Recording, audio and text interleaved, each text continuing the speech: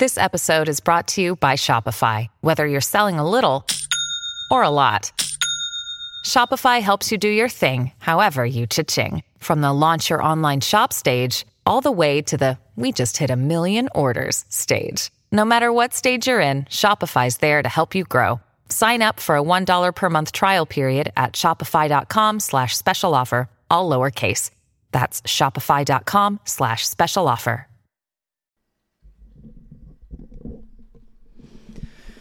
Hello, and welcome to Death by Southwest.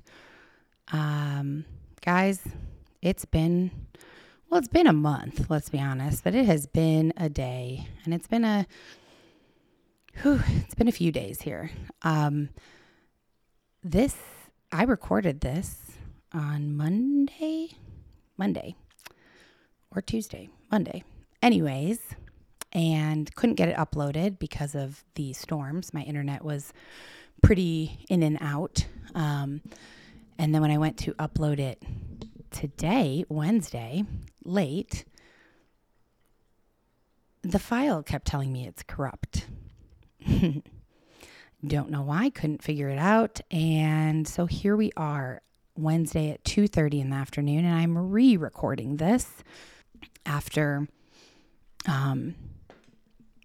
having dealt with Indiana all morning because she got spayed today. And I am a little heated because I was not supposed to be dealing with this dog and her being spayed and the aftermath of that on my own. And here I am. But I did promise everyone that I would not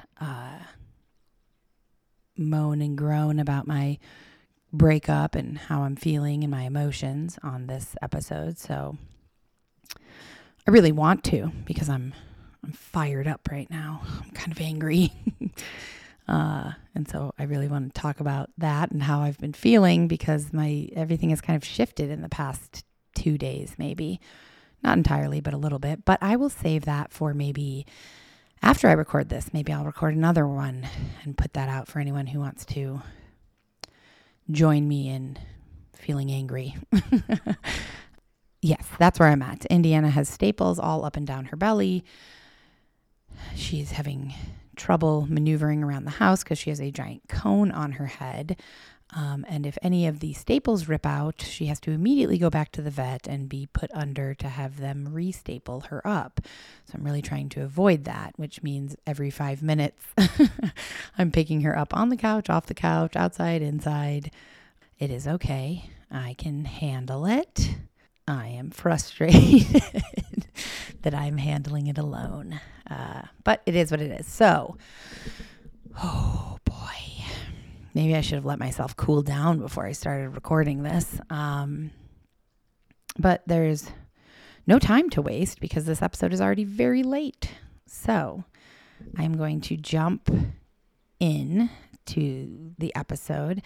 And if you recall from the Sense of Place episode, we are going to be talking about the glamorous world of Candy Mossler, a high society Houston socialite whose life took a dark turn when she became entangled in a forbidden romance.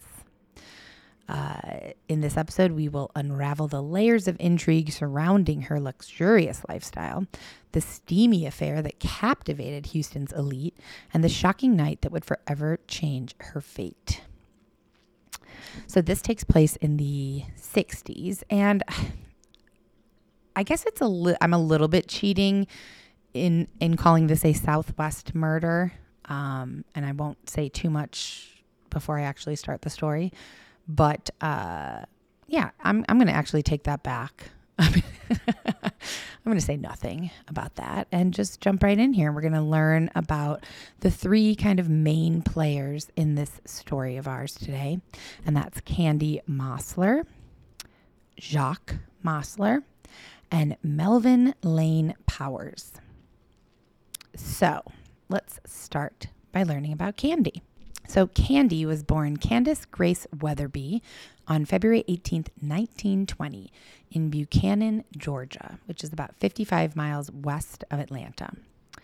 Her family was really poor. They had no telephone, no radio.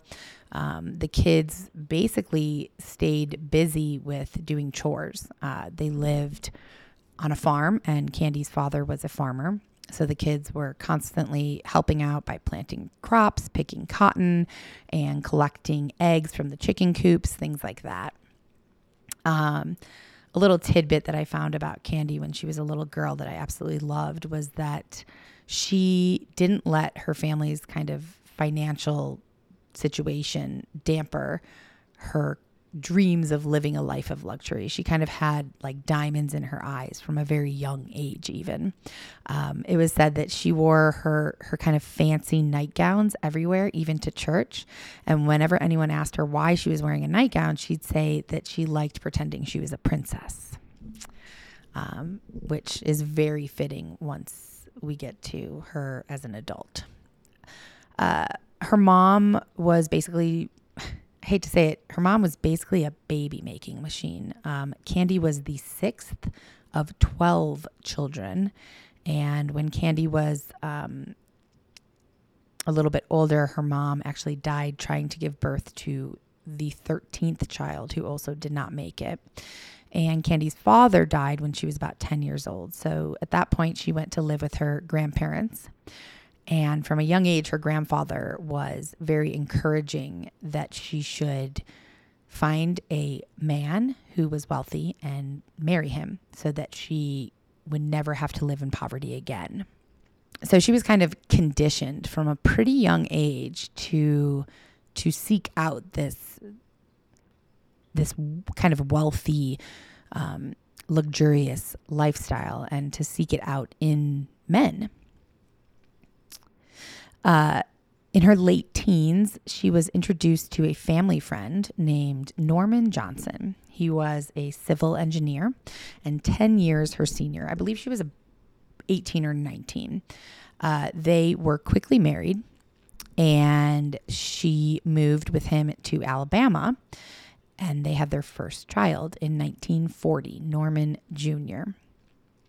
And Candy, her role basically at that point was to be a housewife, to take care of Norman Jr. and the house and be there when Norman Sr. got home. And she hated it. She was like, this is boring. So she wanted to find other things to occupy her time rather than just cleaning and taking care of the baby. So she started volunteering for military support groups that aided the troops during World War II.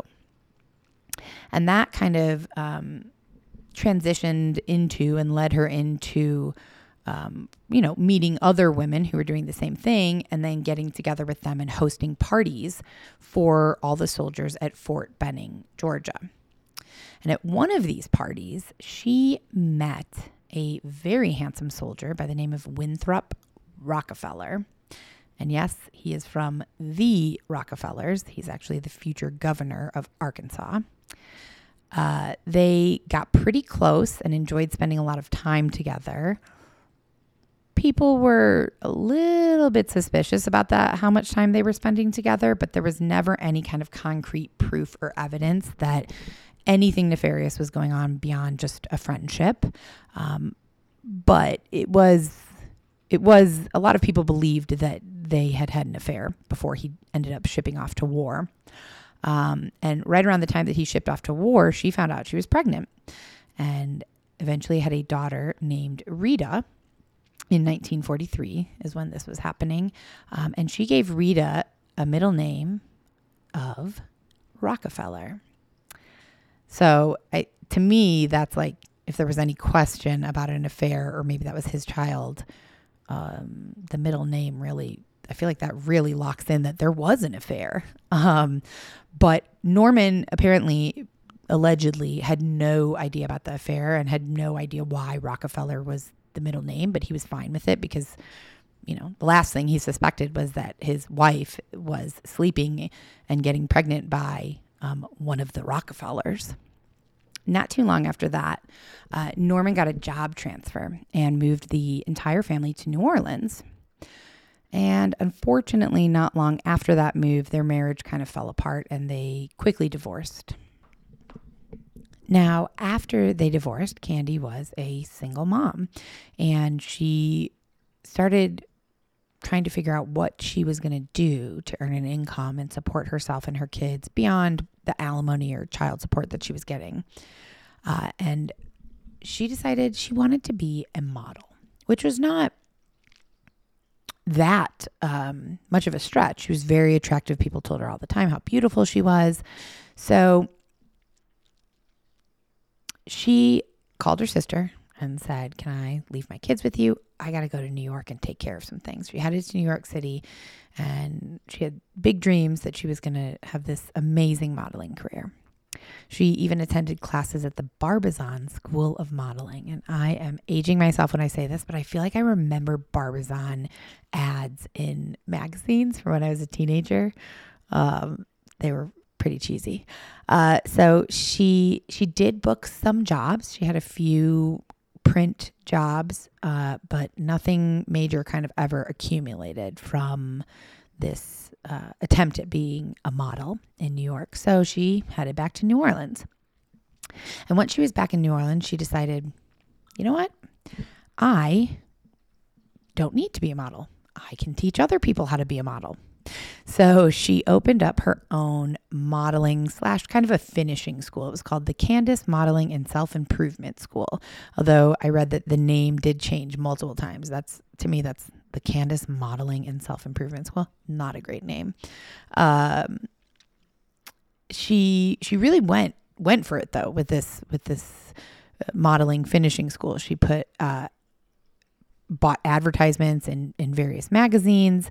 The ads explained that she would offer guidance to young women on how to do their makeup, hair, and tips for maintaining a, quote, streamlined figure.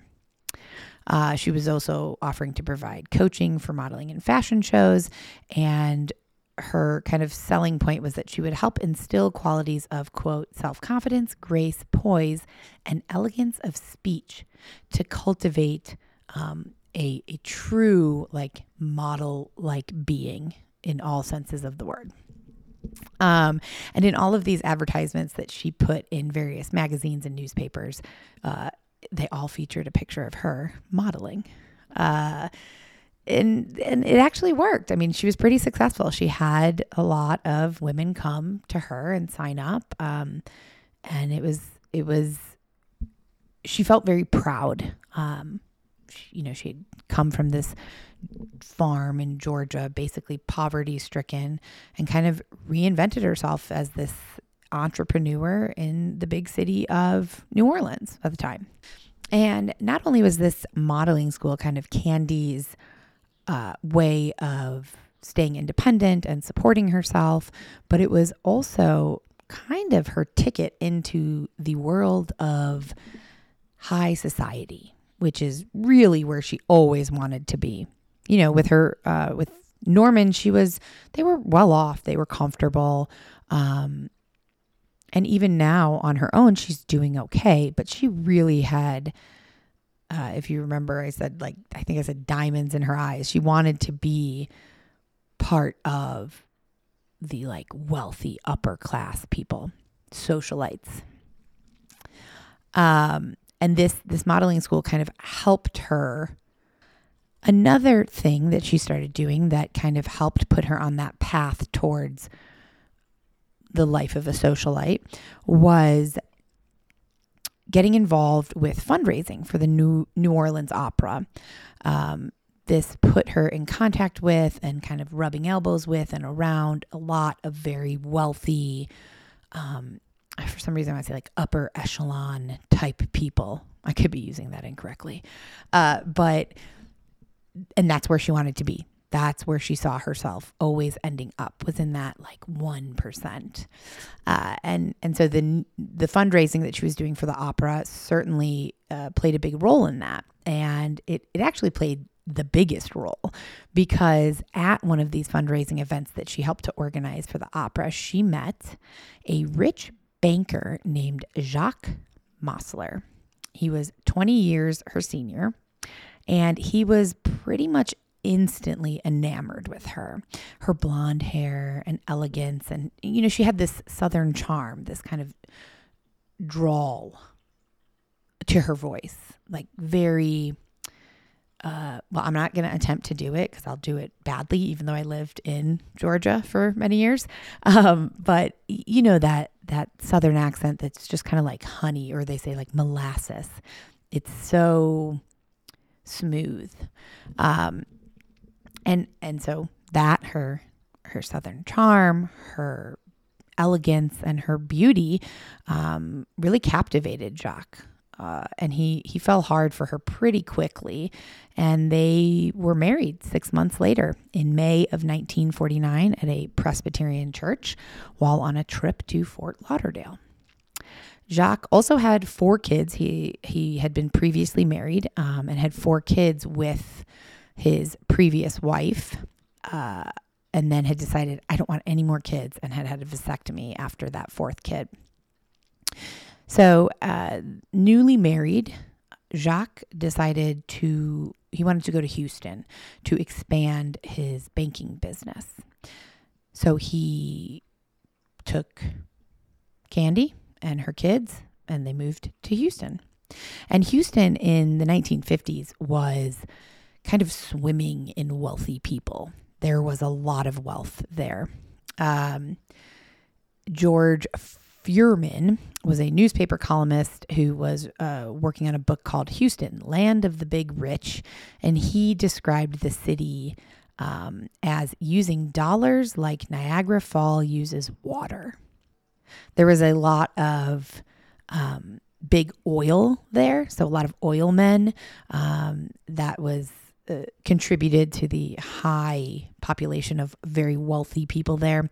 I read about this guy called Jim Silver Dollar West, who was an oil, he owned oil rigs, and he was very flamboyant. He used to drive around in a Cadillac and toss silver dollars out of his window. And then another story, these are all little just tidbits that I read about how wealthy Houston was and what kind of a quirky city it was, and also a very rich city. And these just fascinated me. And I guess another local entrepreneur at the time, he decided to take an unusual approach to motivate his daughter to lose weight. He promised her $5,000 for every pound that she lost. Now, $5,000 in the 50s is about $57,000 today. So, I mean, can you imagine? She lost 10 pounds. She just made 50 grand in 1950. I need somebody to do that for me. I would be in the best shape of my life. So Jacques himself was also very, very wealthy. His entire estate, once he kind of got his banking business off the ground in Houston, he obviously also had banking businesses elsewhere, other places in the South and the Southeast. But once he, kind of got established in Houston, they estimated his entire estate to be worth $33 million. So with this huge amount of wealth, him and Candy fit right in Houston. And Jacques built Candy a house when they moved there, a 3-story red brick mansion in the posh River Oaks area, which has kind of been described as like the Bel Air of Houston. It had 28 rooms and came with a team of maids, cooks, butlers, gardeners, handymen, and even a chauffeur. They had a 7-car garage, which had an impressive collection of luxury automobiles. Candy had her own personal maid that just tended to her needs, her cleaning needs, I guess. And this one article, it was very detailed, said that her personal maid was an Egyptian woman that was fluent in 3 languages. So as Candy, Jacques, and their kids settled into the Houston elite lifestyle, Candy's name kind of became synonymous with wealth, sophistication, and all the glittering social circles that existed in Houston. From the outside, people thought that her life seemed kind of like a never-ending gala. Lavish parties, elegant soirees, designer clothes, luxury cars, the best jewels and jewelry that money could buy, and just kind of this overall decadence that most people only dream of.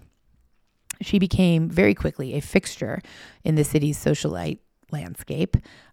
She hosted lots of parties at their 28-room mansion, and she was known for making a real entrance at these parties, whether it was at her house or somebody else's. It didn't matter where the event was.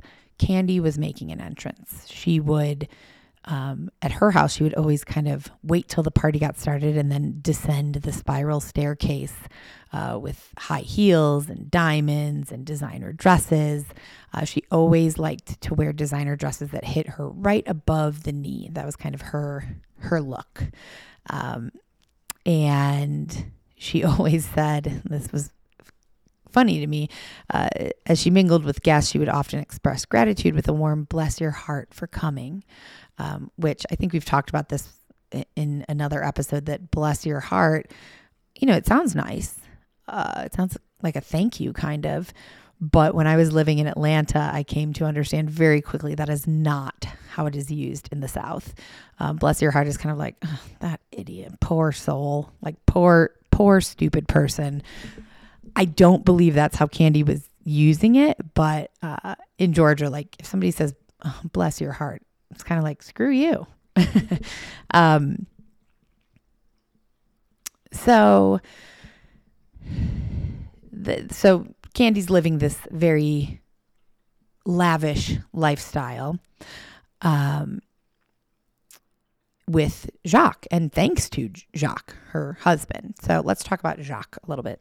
Jacques was from Romania, and when he was a child, he moved with his family to Buffalo, New York, and later in life, as an adult, made his way to New Orleans, and he first started out in the world of used car sales, and he was known for, he kind of got a reputation for being somebody who was very clever, very smart, and would often take shortcuts to make a quick dollar. But those shortcuts always seemed to pan out. In 1916, a newspaper covered a story about the then 21-year-old Jacques. He got arrested for grand larceny. The incident involved a doctor's car being stolen from a hospital and discovered later in a garage connected to Jacques' dealership. Unfortunately, it wasn't possible. I couldn't find any records confirming whether he got convicted or served any time or anything like that. Just a little interesting tidbit. Don't miss what happens next in today's episode. We'll be right back after a short message from our sponsors. Calling all lovers of mystery. Prepare to don your detective hat in June's Journey, a free hidden object mobile game that delves into the captivating journey of June Parker, a self-proclaimed detective on a quest to unravel the mystery surrounding her sister's untimely death. Take a trip in time to the glitzy 20s and play as June, deciphering clues and unveiling secret plots within thousands of beautifully illustrated scenes. The thrill is endless with new chapters added weekly, allowing you to not only enjoy the detective adventure, but also to personalize and decorate your very own Orchid Island where the story takes place. How sharp are your detective skills? Find out when you download June's Journey on your Android or iOS device or play online via Facebook Games. Your detective journey awaits. Hey, it's Kaylee Cuoco for Priceline. Ready to go to your happy place for a happy price? Well, why didn't you say so? Just download the Priceline app right now and save up to 60% on hotels. So whether it's Cousin Kevin's Kazoo Concert in Kansas City, go Kevin, or Becky's Bachelorette Bash in Bermuda, you never have to miss a trip ever again. So download the Priceline app today. Your savings are waiting. Go to your happy place for a happy price. Go to your happy price, Priceline.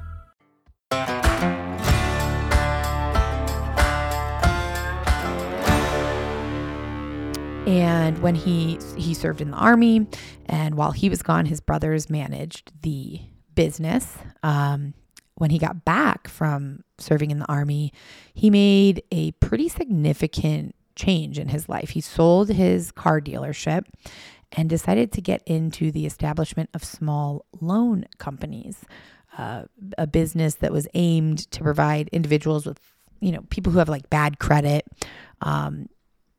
gives them the chance to buy cars, appliances, furnitures, but with very high interest rates. He also got into selling home mortgages and invested in several insurance firms and banks.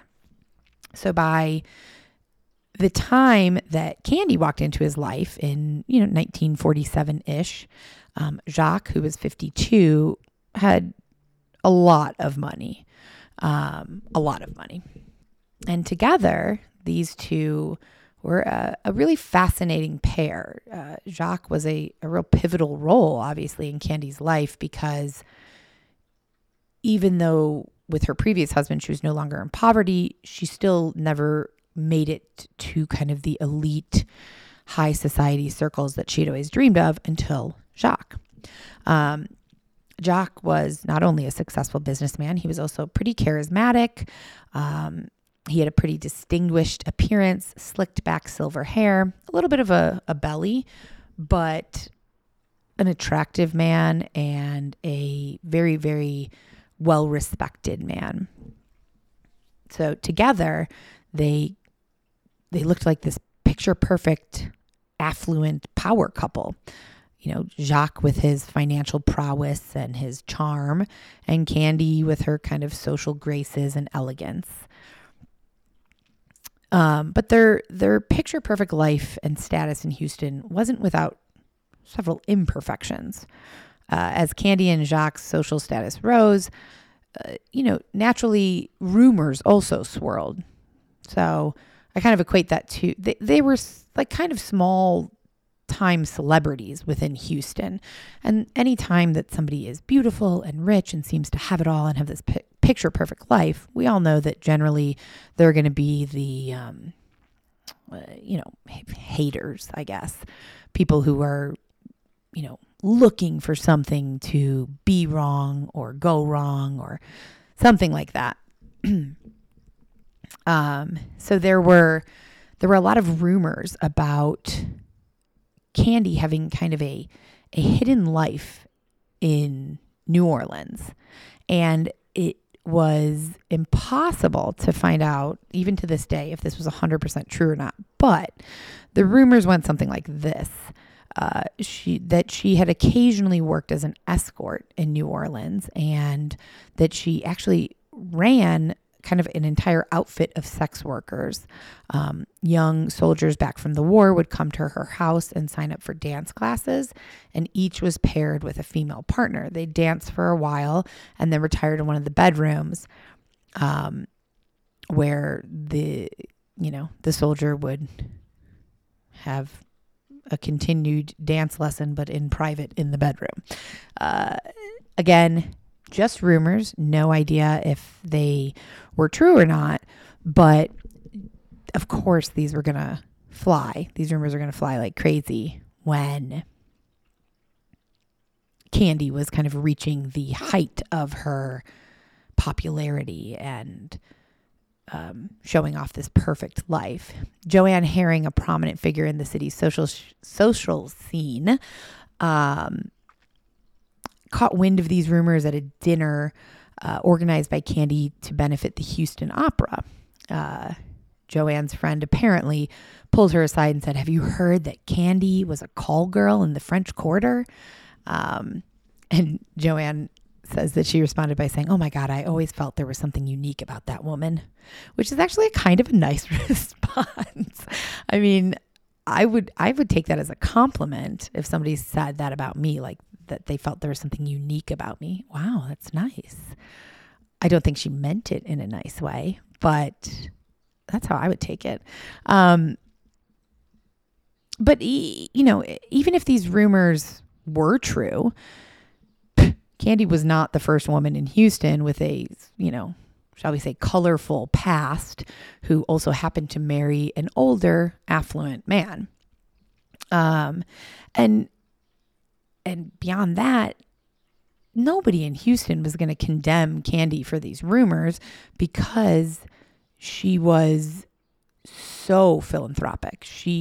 Her life really became throwing fundraisers and galas and raising money for different charities and organizations. She volunteered in numerous hospitals. She was committed to the Houston Boys Club and donated lots of money to build bathrooms and bathhouses at the youth center. They were very well known for giving a ton of money to various charities throughout Houston. And kind of this blew me away. One of the most philanthropic things happened in January 1957 when Jacques was on a business trip to Chicago. And he called Candy and he said, the most awful thing happened here. I just learned about this wife that was murdered by her husband, and they had 5 kids. The youngest kid was murdered as well, but the other 4 are still alive, and they're just orphans. Apparently Jacques said, I think we should adopt them. And Candy, without hesitation, flew to Chicago. They signed custody papers for all 4 children, Martha, Daniel, Christopher, and Edward. And they adopted them.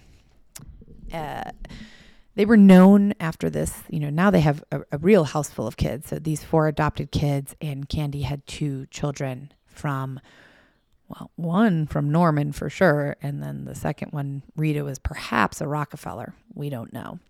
But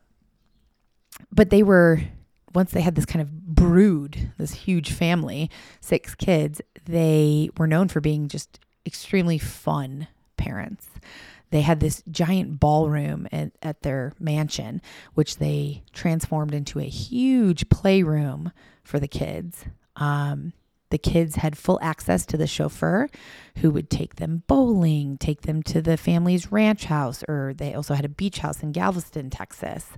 Then Candy and Jacques, because they wanted their kids to play sports and be good at sports, they arranged to buy the lot across from their house and turn it into a full-size baseball field.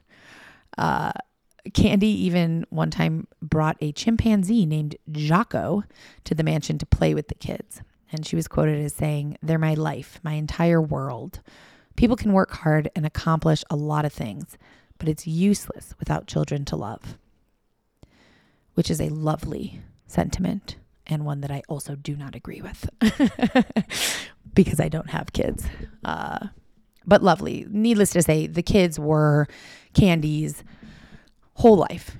Her whole life were her kids and her philanthropic kind of charitable acts and maintaining her status and appearance in the, high society of Houston.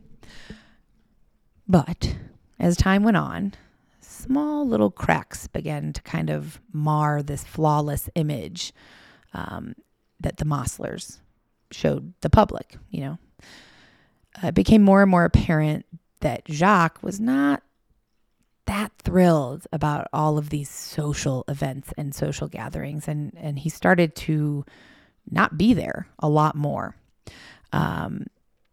He wanted to be more anonymous. And so a lot of times when these big galas or soirees were happening, he would head to Miami, where he had a condo in Southern Florida. And then he also had 3 banks there that were his.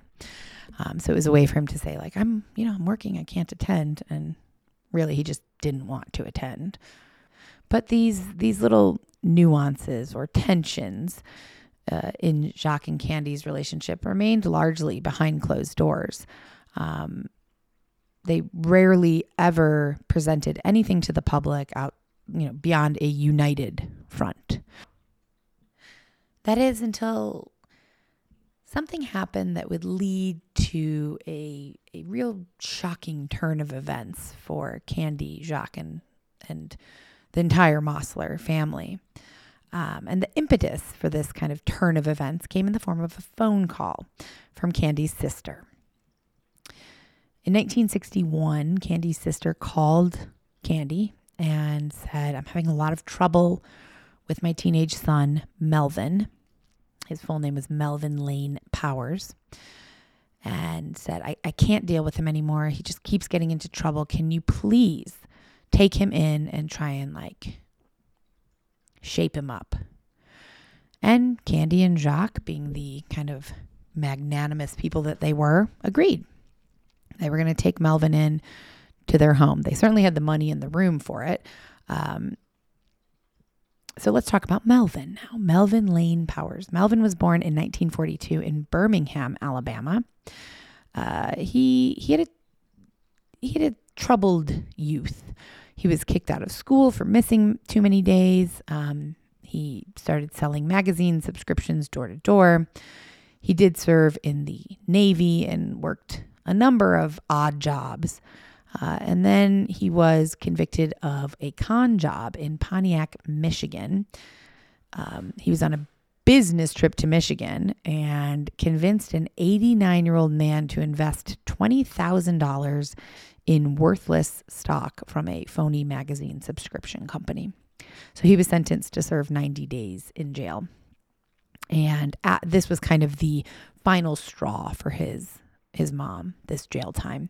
And that's when she shipped him off to Houston. He was still on probation, but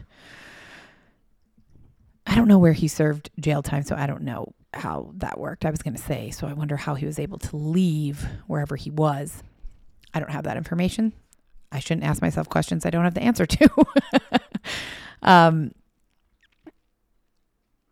So Melvin was 6 feet 4 inches. He was a towering guy. He had like a linebacker build, high cheekbones, dark eyes, black hair.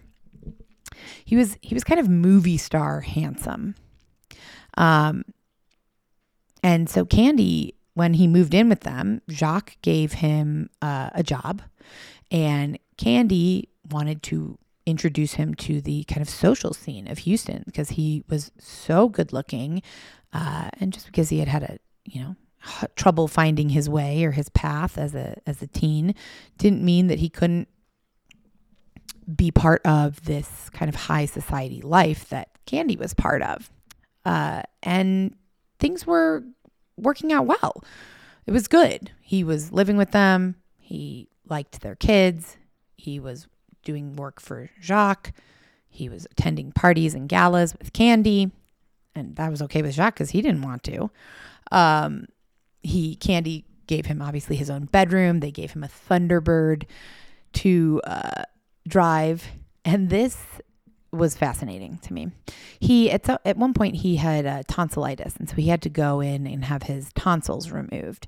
And while he was in there and under anesthesia, Candy spoke to the doctor and asked them to not only adjust his ears, because apparently his ears were pretty prominent and stood out a bit. He also had some kind of pock marks from acne on his face, but he was still very, very good looking. But Candy asked the doctor to cosmetically adjust his ears so they lay flatter against his head, to sand his face so the pock marks weren't so prominent, and to circumcise him. All without him knowing. And I have no idea how she got away with that, how that worked. I don't know if she had at some point become his legal guardian. I still feel like he was an adult. You can't, that doesn't happen. Maybe it happens for people with $33 million. I don't know. But that's the perfect example of first of all, her vanity and just how much she wanted to exude this kind of perfect family, perfect image of a perfect life. And Melvin was now part of that. So by the summer of 1963, he'd been there a little over a year. The staff at the Mossler estate started kind of whispering about the way that Candy and Melvin behaved around each other, especially when Jacques was not around. The whispers centered around the fact that they didn't feel that the behavior was typical of an aunt and her blood relative nephew. And as it turned out, these whispers were really rooted in truth. Candy and Melvin had started having a passionate and ongoing love affair. They would exchange love letters with each other. They would rendezvous at various locations around Houston or at the mansion whenever Jacques was out of town, sometimes at the family's ranch or beach house. And of course, the staff, who's around all the time, kind of caught on to this. But it took a while before Jacques caught on. Inevitably, he did catch on, though. He kind of caught wind of what was happening, or what was being said at least. He didn't necessarily believe it right away, but he wanted to either prove or disprove this rumor. So he decided to go right to the source and find Candy's diary. He knew that she kept a very prolific diary where she wrote everything.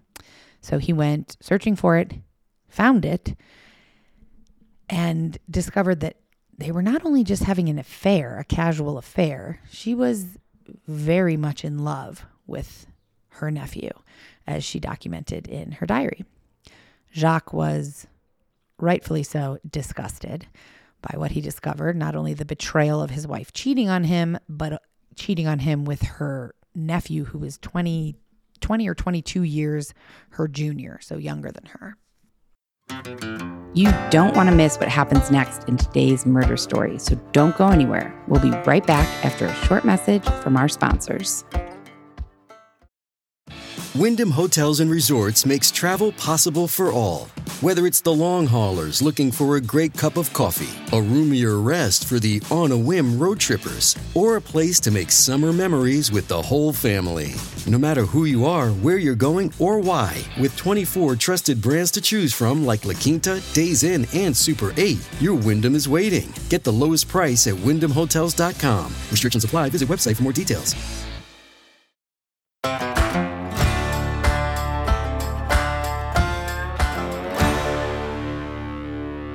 His first instinct was to divorce her. Duh, of course. But he realized that if he did that, it would only make matters worse, because divorcing her or suing, he even talked about suing Melvin for ruining his marriage, but either of those things would get huge media attention. These were public figures in Houston, so he knew that if he tried to sue Melvin, if he tried to divorce Candy, the publicity of this, not the divorce, but the scandal, the fact that his wife was sleeping with her nephew, that could ruin, his reputation, but also his businesses. He also realized that if he divorced Candy, she would be entitled to half of everything. They did have a prenuptial agreement, but really all that it said was that if Jacques decided to divorce Candy, he had to give her half of everything. But if she divorced him, she would only get $200,000, which is nothing compared to half of $33 million, which, by the way, in today's money would be $300 million. So Jacques was not prepared to make any big legal decisions at this point, but he did confront Candy, and they decided to separate. Candy would stay at the mansion in Houston, and Jacques would go stay at his condo in Key Biscayne, Florida. She was given $5,700 a month to kind of maintain the house, help take care of the kids. That is today, that would be $48,000. $48,000. That's a lot. That's almost what I make in a year. So they parted ways. I don't want to say amicably, but it was not a huge blowout, and it didn't really go public. But of course, in such small, high society circles, it went a little public. People were talking. Rumors began to swirl. According to kind of the gossip mill, Jacques had fired Melvin and hired security guards to escort him off the estate and forbid him to ever return, and then gone to Florida. Not sure if that's true or not. There were other rumors, but Candy worked really hard to try and quiet the rumor mill. She kind of had these pre-prepared stories ready for anyone who would ask her or was curious about why Jacques had supposedly kicked Melvin out. One of her stories that she would often tell was that Melvin had spilled the beans about wanting to quit his job and start his own business. And Jacques didn't like that. And he was actually down in Florida just busy with the grand opening of another bank. She told people, everything's fine between me and Jacques. He's working. That's it. She started to tell people, we're going to go visit him soon with the kids. Me and the kids are going to visit him. Realistically, Melvin was not off of the property. And now that Jacques was out of the picture, Candy and Melvin kind of carried on. They tried to be more private about it at this point, but they carried on their affair, certainly. Candy, in addition to her $5,700, I believe she also had access to other money that was Jacques. She had the mansion, and she had free reign to be with her, I was going to say boy toy, but I mean her nephew. So life was pretty good for Candy. But come June of 1964, and Candy's seemingly perfect, yet incestuous, new life was about to implode. During the final week of June 1964, Candy, accompanied by 4 of her 6 children, headed down to Florida to visit Jacques. And they stayed with him at his opulent oceanfront condo in Key Biscayne. Key Biscayne is a beach community located just across the causeway from Miami. The kids played on the beach and engaged in various beach activities. Candy was struggling, though. She made 4 visits to the hospital there because she was having persistent and kind of blinding migraine headaches. And in the early morning hours of June 30th, like 1 a.m. early, Candy got the kids up and asked them to come with her to go do some errands. I mean, that's very suspect to me. 1 a.m. you're going to do errands? What errands? Well, apparently she wanted to mail some letters from a hotel. She took the kids to go eat hamburgers at a diner, and she went back to the hospital again for treatment for her migraine. Around 4:30 a.m., the kids were exhausted. They all headed back to the condo. But when they entered the condo,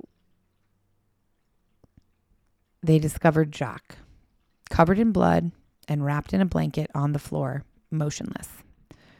Turned out he had been stabbed 39 times in and around his heart and lungs with a long-bladed knife and bludgeoned with a blunt object, which is what ultimately killed him. It was a gruesome scene that would be burned into Candy and her children's minds forever. And considering the elite status and prominence of the Mossler family, police knew that they had to get on this investigation and figure out who did this, and they had to do it fast. And that's where I will leave you. So I always feel bad every time that I end an episode for a part 2. I feel guilty, but that is where I'm going to leave you. And next week we will revisit the Mosslers and Candy and Jacques and find out who is responsible for Jacques' untimely death. So thank you guys for listening. I hope everyone is having a wonderful Wednesday. Thank you again for your patience with this episode coming out.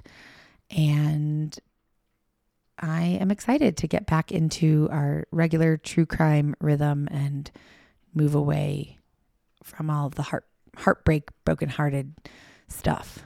I'm tired of being sad, but I appreciate everyone's kindness and encouragement and support. Yeah. Okay, guys, we'll see you next week. Oh, as always, please rate and review us on Apple, follow our socials, try our Patreon. I am going to record or post the video of this on Patreon probably. Yeah. Okay. Thanks, guys. Bye. Death by Southwest is hosted by Jenna Schneider and Margot Carmichael. Executive produced by Margot Carmichael. Produced by Jenna Schneider.